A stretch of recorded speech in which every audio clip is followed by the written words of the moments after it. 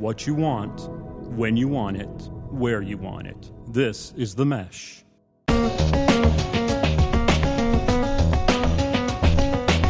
Welcome to the Entrepreneur Exchange, a monthly conversation about startups and small business with ideas, tools, and advice to operate your business more effectively.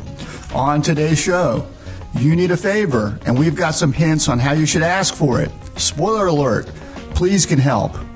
Are you thinking about buying a business? Are you thinking about selling a business? Then this is the episode for you. We'll be joined by Sarah Carty with County South Business Brokers, who specializes in helping people buy and sell businesses. Finally, we'll wind up with our Small Business of the Month feature, where we'll highlight businesses that we've come across and that you should be checking out. Greetings, my name is Jeff Newville. I'm your co-host and director of the Small Business Center at Catawba Valley Community College in Hickory, North Carolina. I'm joined by my co-host, Gary Muller, who is Dean of the School of Business, Industry, and Technology at Catawba Valley Community College. Gary, how's it going today? Jeff, I'm doing great. I'm looking forward to spring. It's getting closer, although we're getting blown away the last few days with the wind, but maybe that's a good thing. Well, we're sitting here in late February in western North Carolina, so you never know what you're going to get in March. We could get spring, we could get more winter. We'll probably get both. And we're going to get basketball. We're college basketball fans. Yes, we are. And my team actually won a game in the last month and a half. Yeah, and you're a Wake Forest graduate and fan. And I bleed a lot of black and gold these days. It's been a tough year. It has. Now, Carolina, you being the Carolina grad, you have to be very proud of your baby blue team. I'm cautiously optimistic about the Carolina Tar Heels this year. We lost to Duke, and Duke is our arch rival. That hurt me. It hurt you? Well, yes. As you know, the president of our college is a big Duke fan, and he and I sort of have an ongoing bet where the loser has to wear the other guy's shirt the next day. I am really glad you mentioned that, because I had a brief meeting with him yesterday, and he has a wall of fame with your picture wearing the jerseys. That's great. That's just wonderful. He had two of them next to each other. That's honest to goodness truth, Jeff. You've made it to the president's office in a good way. It's not like going to the principal's office. I'm not sure that's a good thing or not. But there will be a rematch between the Tar Heels and the Blue Devils in a few weeks, and I'm hopeful that our president will be wearing a Carolina blue shirt after that. But I want you to make sure your best players, of which you have many, are a long way from, is it Grayson? The guy that trips people from Duke? Now. We don't want to say mean things about people in our podcast, Gary. No. He's a great basketball player, and he falls down a lot around players. Anyway, we're going to move along, and we always talk about a little article that we might find here and there, and I was reading. Saw something in a magazine, and that sort of took me to some websites and blah, blah, blah, blah, blah. And I saw an article by a fellow named Ross McCammon, who is senior editor at Esquire magazine, and this fall he published a book called Working Well with Others, An Outsider's Guide to Shaking Hands, Shutting Up, Handling Jerks, and Other Crucial Skills in Business That No One Ever Teaches You. And it contains such important chapters as how to shut up, how to make small talk, how to pitch something, how to give a speech when you've taken one too many Xanax. Things like that we rarely, no one tells you how to do this stuff. Is there a reason you bringing this up today for me? Anyway, no, your Xanax is right on track. Don't worry. Okay, good deal. So, anyway, he also wrote an article called How to Ask for a Favor and gave some important hints that I thought we would share with our listeners, in that if you're in business, at some point in time, if you're smart, you're going to ask somebody for a favor. It's how you get stuff done, and there's some ways that maybe you can do it more effectively. So he gave sort of 3 hints or suggestions for how to ask for favors. So here they are. Number 1, people hate indirectness. They don't want you to hem and haw about it. If you're going to ask a favor, you just need to come out and say it. So you should say, I'd like to ask for a favor. Here's what I'm hoping that you will do. And that helps facilitate the process. Good common sense advice. Do you agree? I agree. I think you should be polite. I'm a proponent of using please and thank you. Yes. So I think you need to ease into it. But you don't do too much easing. It's not right. You don't want to be too indirect and ham and haw like you said. Right. But I think So, Other than if you were me, then you just all right, moving ask for on. a favor. Okay. And I ask for a favor. Yeah, well, I work for you, so you can command favors. We work together. Okay. Number 2, you want to provide an escape which shows respect. So you want to give people an out, and say something to the effect of, if you don't have the time or if you're not interested, I understand. And that, you're asking for a pay. This is sort of understood, but going ahead and saying it just sort of connotes some respect there.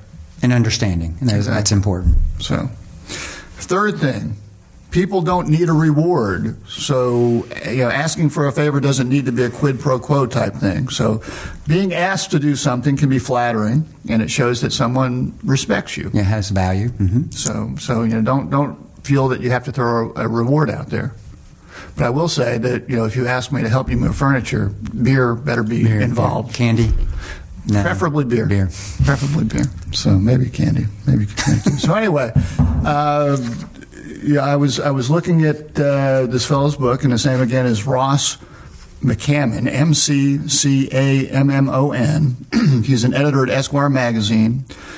Works well with others is the name of his book, and it looked interesting, helpful, amusing. So I think I'll be checking that book out. I think it sounds good, and there are hints, but sometimes people say, well, they're pretty straightforward. But again, if you're building a business or you're in business, you're going to need to ask people for favors, and you're going to be asked for favors. So handling it the right way is very important. Well, let's welcome our guest. That sounds great. Entrepreneur Exchange. Our guest today is Sarah Carty. Sarah, how are you doing today? I'm great. Fantastic. Excited to be here. Well, we're glad you're here. Sarah is a business broker with County South Business Brokers. She's been doing this for 18 years, but she still looks very youthful. I would not have believed that. There you go. She started at 10. Yeah. Sarah, and glad that you're here. Was it Donald Trump that inspired you to this career? Absolutely. Careful. We are in the primary time of the year. I know, it's very exciting. Let's start out just a little bit when people say business brokers. Can you just tell people a little bit? What does a business broker do? People probably know what a real estate broker does, but what does a business broker do? A business broker basically acts in the same type of position as a real estate broker would in a residential transaction. Where they're putting together a buyer and seller on the sale of a home, we are putting together a buyer and seller on the sale of a business. Completely different industry, so we do things very differently. We advertise differently. There are a lot of processes that are completely different, but in the essence of the grand scheme of things, we're basically doing the same thing. We're working as basically an intermediary. There's a lot of planning and things that buyers and sellers need to think about and be prepared for from the onset. So you're doing a lot of analysis work on the business, but then you're probably doing a lot of counseling on helping the business owner get ready to sell their business, even though they get ready to do it, but they're not necessarily always ready to do it from a psychological standpoint. Exactly. Yeah, a lot of emotion involved. Well, and when we work with folks that are getting into business, traditionally there are not that many ways you get into business. You can start your own business. You can maybe buy into a franchise that's already established, or you can buy a business. So, there are sort of a finite number of ways to get into business. So this is knowing how to do it properly can be very useful. So when you work with a person that's interested in buying a business, what sort of things should they be considering? What should they be looking at as they're starting this process of figuring out they want to buy something? Excellent question. There are some statistics within our industry that I'm going to speak about today that come through the Resource Center through bizbuysale.com, which is one of the largest online marketplaces for businesses for sale by owners. Business brokers advertise there. And early on in my career, I had read that 90% of buyers that begin the search for a business never purchase a business in their lifetime. It's a pretty staggering percentage. So why is that? And I could expand on several of these reasons why, but initially the biggest reason is that they go into it unprepared. They become overwhelmed. When you go online and you look for a business for sale, the web is just inundated with businesses for sale. So they need to be prepared to know what they're looking for, depending on what kind of money they're looking to invest, what kind of cash flow that they're looking for. They need to definitely do some preparation work and surround themselves with a team to gain some expert advice, which is the second reason, which is lack of expert advice is a big reason for that large percentage. And determining what business is right for them. I was going to say, do most of your people know exactly what they want to go into, or even a range of an industry? Do people come to you and say, I want to buy a business, or they say, I want to buy a specific type of business? Right. Exactly. And that's a very good point, because that's what they need to do, is they need to narrow down what type of business that they're looking for. It's so overwhelming when they look at it from a very general, broad spectrum that they end up quit looking. That they just decide that it's just too overwhelming. So they do need to think about what type of lifestyle that they're looking for, how involved do they want to be. They need to consider all these factors and narrow that down to determine what types of business, at least maybe down to a few different types of businesses that they want to focus on. Do you see them looking for a price range and it being unrealistic in a lot of cases where they say, hey, either on the buyer or the seller, but somebody's going to buy a business and say, okay, I'm going to put $100,000 in, but the businesses that they might want to buy are much more expensive? Absolutely. Excellent point. Typical something I hear quite often is I'm looking for something that's going to generate me, for example, a $200,000 cash flow, and I've got $50,000 to invest. It's not going to happen. Not realistic, right. So that is another thing that you can gain. I want one of those when you get that, by the way. Yeah, please sign me up for one or two even. Exactly. We can pull our money and split that $200,000. There you go. That's exactly right. Yes. So looking at it from a realistic standpoint, consulting with an attorney, their CPA, a business broker that is experienced and savvy that will shoot straight with them is definitely critical in getting them on the right track of what to look for. Yeah. So, in terms of trying to figure out what a proper value for a business is, to me that must be the real challenge. And it's whether we're buying a home or a car or a business. If I'm the buyer, I think it's got a certain value, and the seller probably would like to think it has a higher value, and we hope that we meet somewhere in the middle. Are there certain ways that you go about assisting people in figuring out what a fair value of a business would be? That is probably what I spend at least 50% of my time doing, is evaluating businesses. It generally is a process that takes months, sometimes years, to prepare them for that, and it's never too soon to do that. It's not exactly a science, although there are some scientific bases that you can begin with, but it is more of an art of evaluating a business to determine value. And I could expand on this for probably an hour, but it does end up coming down to cash flow. The more cash flow, the more value that you have. There are some scientific bases depending upon the specific type of industry that you're in. If you're in a convenience store, gas station business, there's certain bases that I would begin with as far as cash flow, gross profits, that sort of thing, where it's completely different in the hotel industry, which is completely different from buying a dry cleaners or a coin laundromat.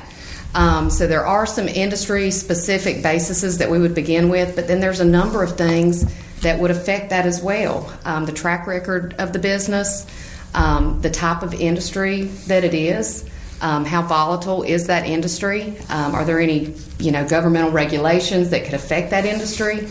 Again, the track record, what kind of books and records do they have, which is a lot of what I do coaching with sellers, is getting things in order so that when they do come up on the market and they have a buyer in place, that they're prepared to work through the processes. It's kind of like, to reach as you said, selling a house. Absolutely. You want your house to look the best that it is when you go ready to market. Yes. The same thing with your business, I would assume. Yes, that is exactly right. I met with a seller recently that he said, I've had my business listed with 2 different brokers, and A couple times we've had buyers and it's just not reached a closing. And I said, we need to figure out why that is. And so we went back and spent hours upon hours looking at it, and it was just not in a condition to where a buyer, even if he received a qualified buyer and they agreed to a price, his records were not in order to be able to obtain financing. So I was just able to educate him on the whys so that we're on the same page, and it's probably going to take him a year or two of preparation to get his business in order to go on the market. So you're providing, that's great service. Yes. But there's a lot of, as I hear you talking, a lot of investment time for you to make these deals. Yes, I would say the further I have gotten my career, the more time that I spend with a seller up front. I no longer take a listing agreement to the listing appointment and say, okay, let's put this baby on the market. I really spend a lot of time in preparing them and making sure it's a good fit. And it's critical that we're on the same page because we're really partners walking through that together. And that's part of the part of this business that I love is that I'm kindly holding their hand, removing anxieties, providing information so that when they do get a buyer and we've got a transaction in the process, that they're prepared. So now you mentioned cash flow being a big piece of how you're trying to determine the value of a business and the type of industry. Does looking at the balance sheet and saying, hey, your equity is this or your assets are that, does that play into your calculations or how does that fit into the grand scheme of things? Or does it? Does. That's an excellent question. As far as assets, you generally are looking at selling, if it's something that is a lease type situation, you've got your goodwill value, which includes your assets, and if it's a situation where the cash flow does not make sense, then you are looking at just a straight asset sale and what are those assets worth. That's where you would go back to the hard and fast, what kind of equipment do you have, what's the resale value of that. But when you're looking at a goodwill value, that does include whatever equipment and assets are necessary to operate the business to create that cash flow. Whether you've got $1,000 worth of assets or whether you've got $100,000 worth of assets, the numbers have to make sense. And if it doesn't, then you do go back to just looking at a straight asset sale. Sort of like I guess if you're including that goodwill value, it's more of an ongoing type concern. If you're selling assets, might be an ongoing concern, or you might just be trying to maximize the value of what you got. Exactly. So, are there ever any intangible factors that a buyer should take into account when he's considering a purchase? Because I would think that particularly if he or she has particular industry experience or whatnot, perhaps that business might be more valuable to a specific buyer than to another. Are there intangibles that come into play? You said emotions can come into play. What sort of intangibles happen out there? Yeah, that's a good point. And again, that would go back to getting some expert advice, consulting, counseling with some folks to find out what is a right fit. I would definitely take into consideration experience, background, and I can't stress enough probably the importance of what they want their lifestyle to look like. How involved do they want to be? How time invasive is the business? It's not a CD. Exactly. You don't put your money in and hope you get your interest, or you get your interest out and you have to worry about it. Yes, exactly. So if an owner is wanting to work, if they're thinking they want to be involved in a business 4 hours a day, they probably don't want to buy a business that is relying upon employees and open 16, 18 hours a day. Right. So really just considering what type of hours they want to be involved, what their background is, their strengths, their weaknesses. So those would be some things I would definitely take into consideration.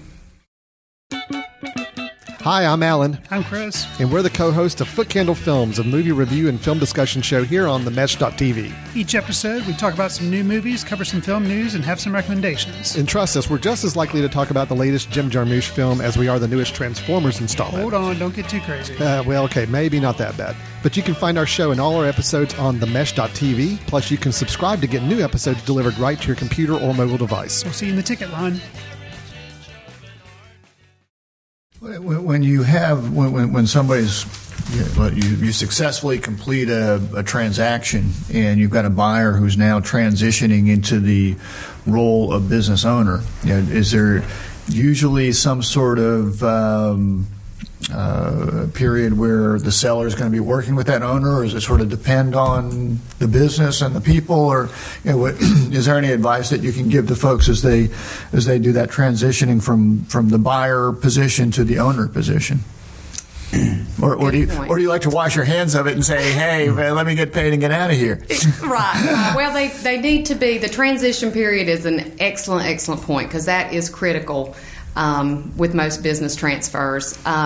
We do generally negotiate in some type of training period that's at no cost to the buyer for the seller to be hands-on and work with them and teach them the business. So I guess the best advice I could give is to be open to learn.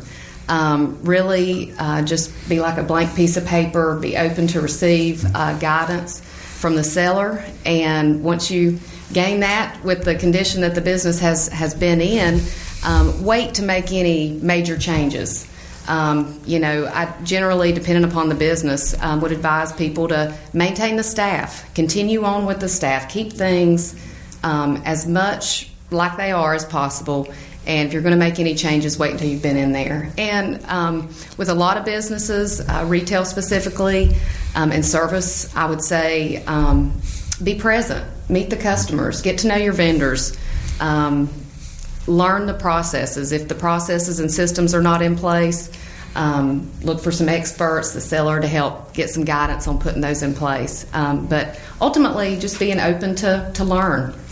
Yeah. So continuity is important. Yeah. Absolutely, yes. Two things came up when, and I'm going to use the word due diligence, but basically analyzing the business. How long does that usually take, or is there a normal amount? And how receptive are the sellers to this investigation of their business? I always saw that was a problem sometimes. Exactly. Not wanting to give up their secrets before they have sold the business. Very true. And that's part of what I do ahead of time with sellers, is prepare them for what that period of time is going to look like.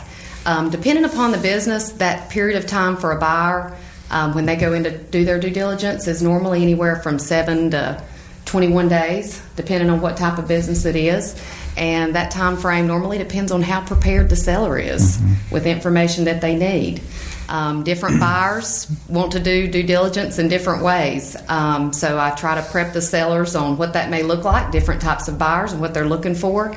But yes, that is a critical period of time, because it's challenging enough to get a buyer and a seller to agree on a price and terms. So when you get into that due diligence period, it's critical that the seller's prepared to know what they need to have available for a buyer to review and verify.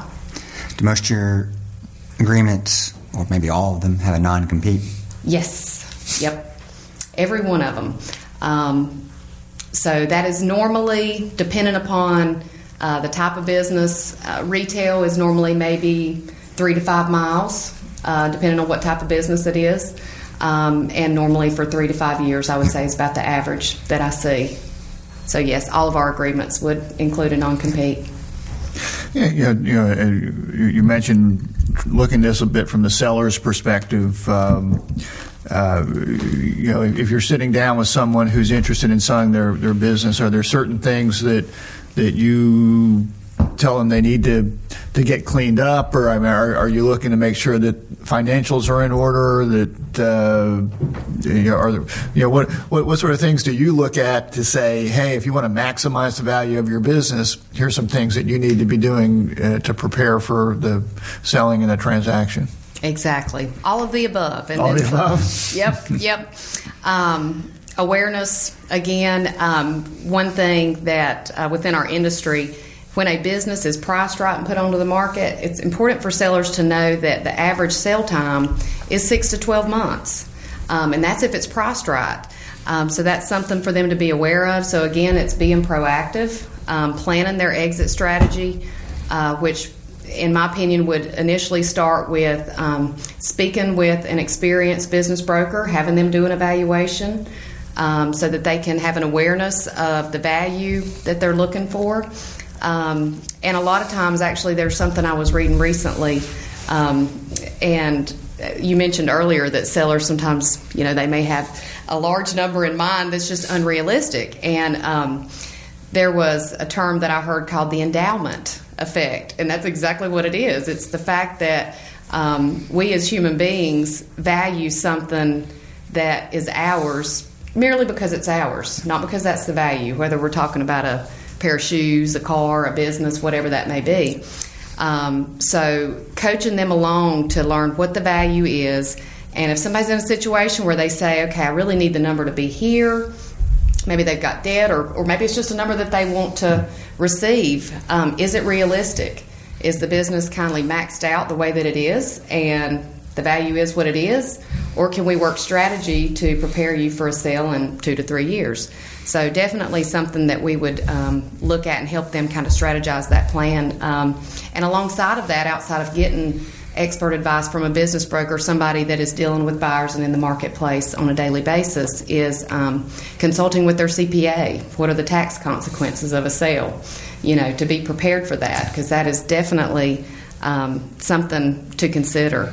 And another point, going back to some of the resources through Biz Buy Sell, another statistic is that, and this is industry-wide, is that 80% of businesses that go on the market don't sell. And sellers need to be aware, too, of why that is.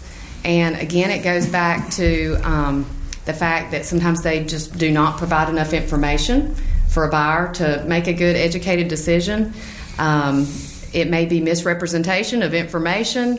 I could go on and on about that statistic within itself, but it's something, again, for them just to be aware of and understand why that is, so that when they go to put something on the market, they've been working with a business broker, the value is in place, and that a package of information is available, put together in the appropriate way so that a buyer can make an educated decision, because if it's not, they'll just move on.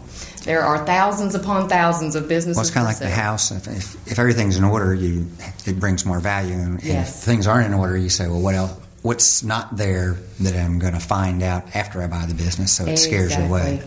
Very true. Good point. Hey, Sarah, these days, when a transaction gets completed, how often, or is it typical or unusual for a seller to help finance the business? And that if somebody says, I want $100,000 for my business, well, maybe I can't give you $100,000 today. I'll give you $50,000 a day and pay you $20,000 a year for 3 years or something like that. Does that happen a lot or a little, or is that an option for sellers and buyers to consider? Yes, definitely something to consider. I would say probably 90% of the transactions that we do, there is some level of seller financing. Okay. When it's a business-only transaction, majority of the time the buyer is paying a substantial amount down. So maybe 75% down, and maybe the seller carrying a note for a period of time. That's very typical in those situations. If it's a business that includes the real estate with it, there's still generally some level of seller financing in there. Maybe if it's just even the inventory, but on some businesses, inventory can be $100,000. Right. That's going to be pretty significant, and banks are not interested in lending on inventory.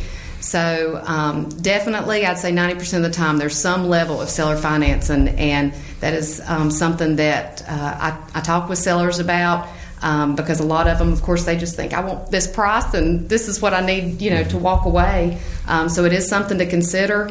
And some of that, too, goes back to how well they've kept their books. Kind of stepping back to prepare a seller is, how have they kept their records? Can somebody get a loan based upon your documentation? Because that's what a lender is going to look at.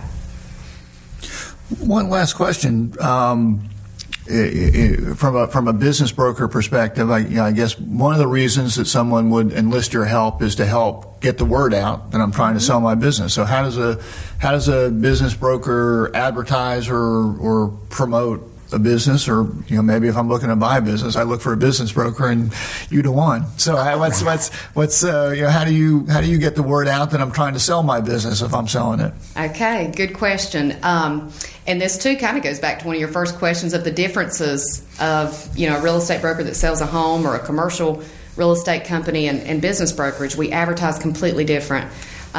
where a lot of those companies may be targeting the local market and they're members of like a multiple listing service. Business brokers are trying to reach a broader span. So I would say 90% of our clients and buyers come from resources online. There are a lot of business broker websites, business for sale websites, and that's where the bulk of them come from. There's also some publications, depending on the industry that the business is in, that you would want to advertise it for sale. So we're really looking to advertise mostly on the web. And interestingly enough, I would still say that probably 30% of our buyers are moving from out of state.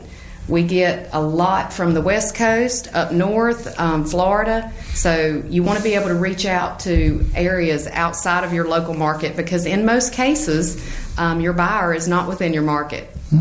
Is there a rating system for brokers or anything for people to evaluate? Well, I don't know why I'm whispering. Who's a good one? Speak up, will you, Gary? That's right.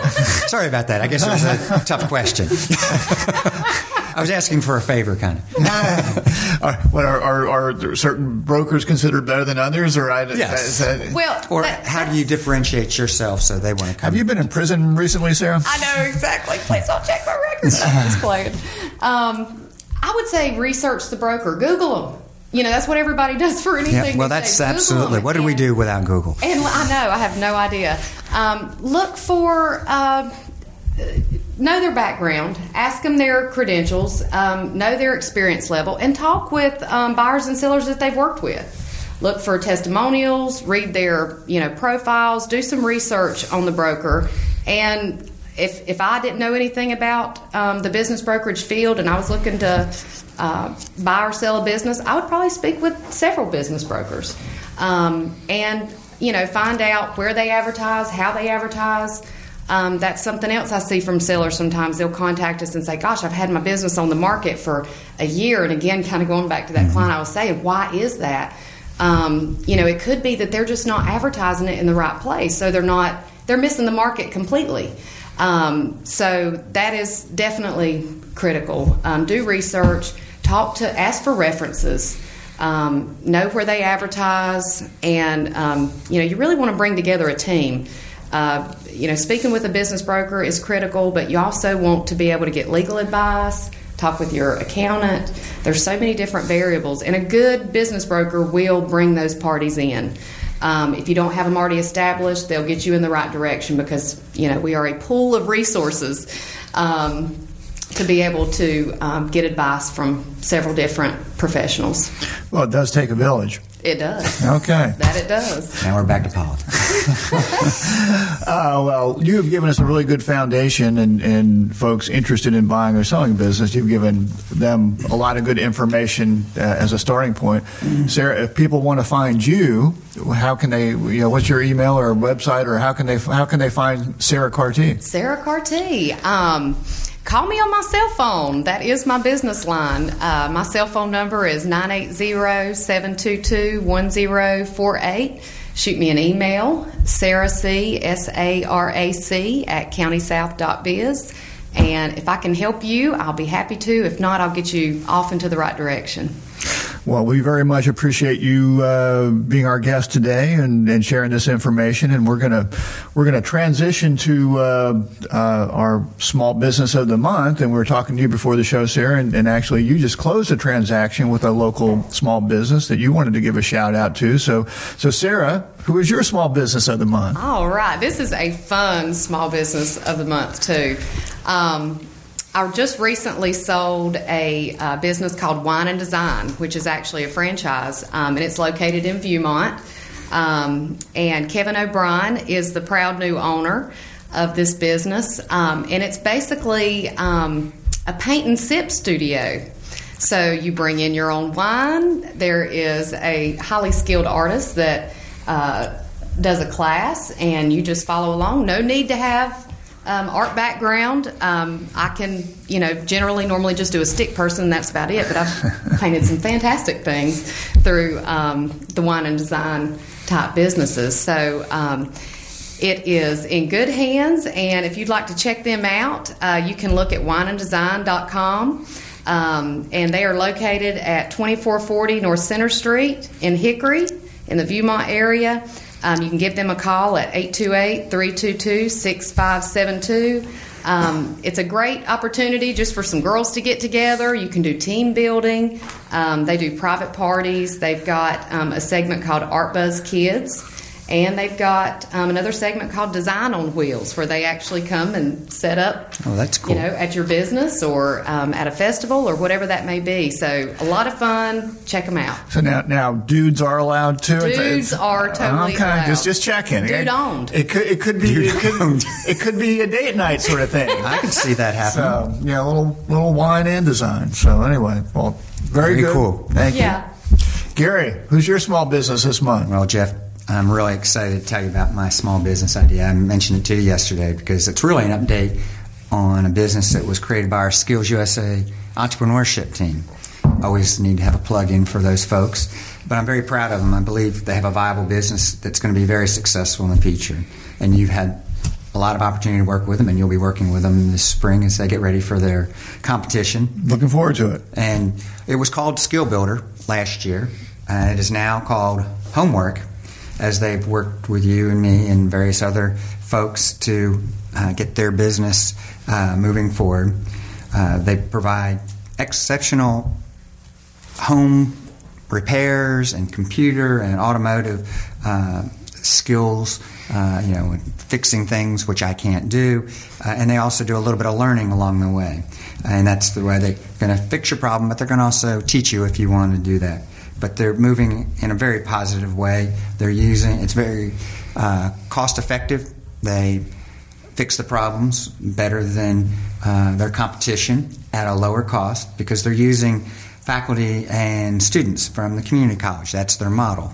And they're able to get excellent skills at a lower lower cost. And that's been something that's a very positive thing for them. And they've been working on this for years. They're high school students, which is really encouraging to us. They're 16, 17 years old, and their business is moving forward. And they've actually branched out with another group of young entrepreneurs that are calling their business Depot on the Go, which is the home equipment and service rentals, which kind of ties together the two companies.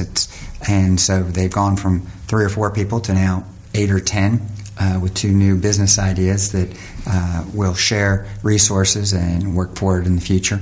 And we're very excited for them. And it's really cool to see young people that can take a business idea and spend as much time. You spend a lot of time with them. They work on this on an ongoing basis as well as having other jobs and completing their education. They're high-energy fellows. Yes, they are. So, well, very good. Well, thank you for that one. And my small business of the month, just my daughter attends the University of South Carolina. I wish she was a Tar. I wish she was a Gamecock, and that's okay.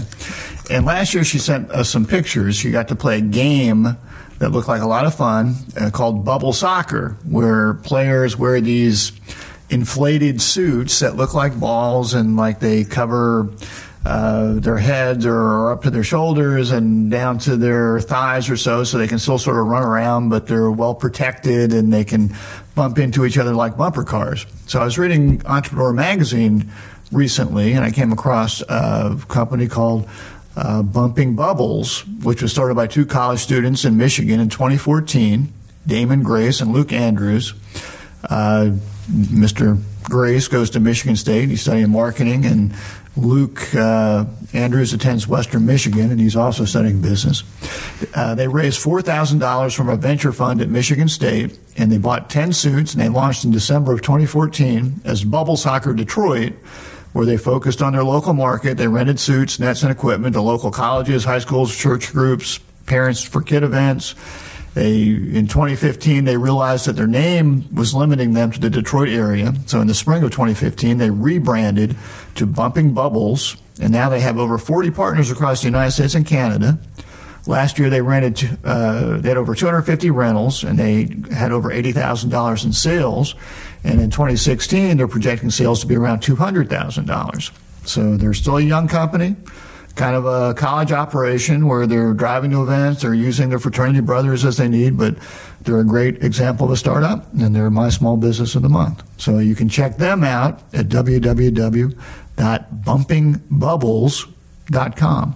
So, certainly if you're in the Michigan area, they can help you out, but they've got now partners across the country, so depending on where you're at, they might be able to help you out locally as well. So very interesting. Fun. Yes. It looks like fun. So, we could put on bubbles and smash into each other. Well, maybe we'll do that sometime. Particularly if Duke beats Carolina again. I might need to work off some aggression. So, anyway, if you've got a suggestion for our Entrepreneur Exchange Small Business of the Month, you can email them to us at eexchange@themesh.tv. And if we use your suggestion, you'll get a Entrepreneur Exchange prize pack, which has many valuable gifts and goodies in it. And so send those to us. We want to thank Sarah Carty and County South Business Brokers for joining us today. Thank you, Sarah. It has been my pleasure. I've enjoyed it. Thank you for having me. We want to thank The Mesh. You can download us at themesh.tv, or you can subscribe on the iTunes store. So check out the Entrepreneur Exchange. Check out other podcasts from the Mesh Network, and we'll look forward to catching up with you again next month. Sounds great. See you then. Take care. Or hear you then.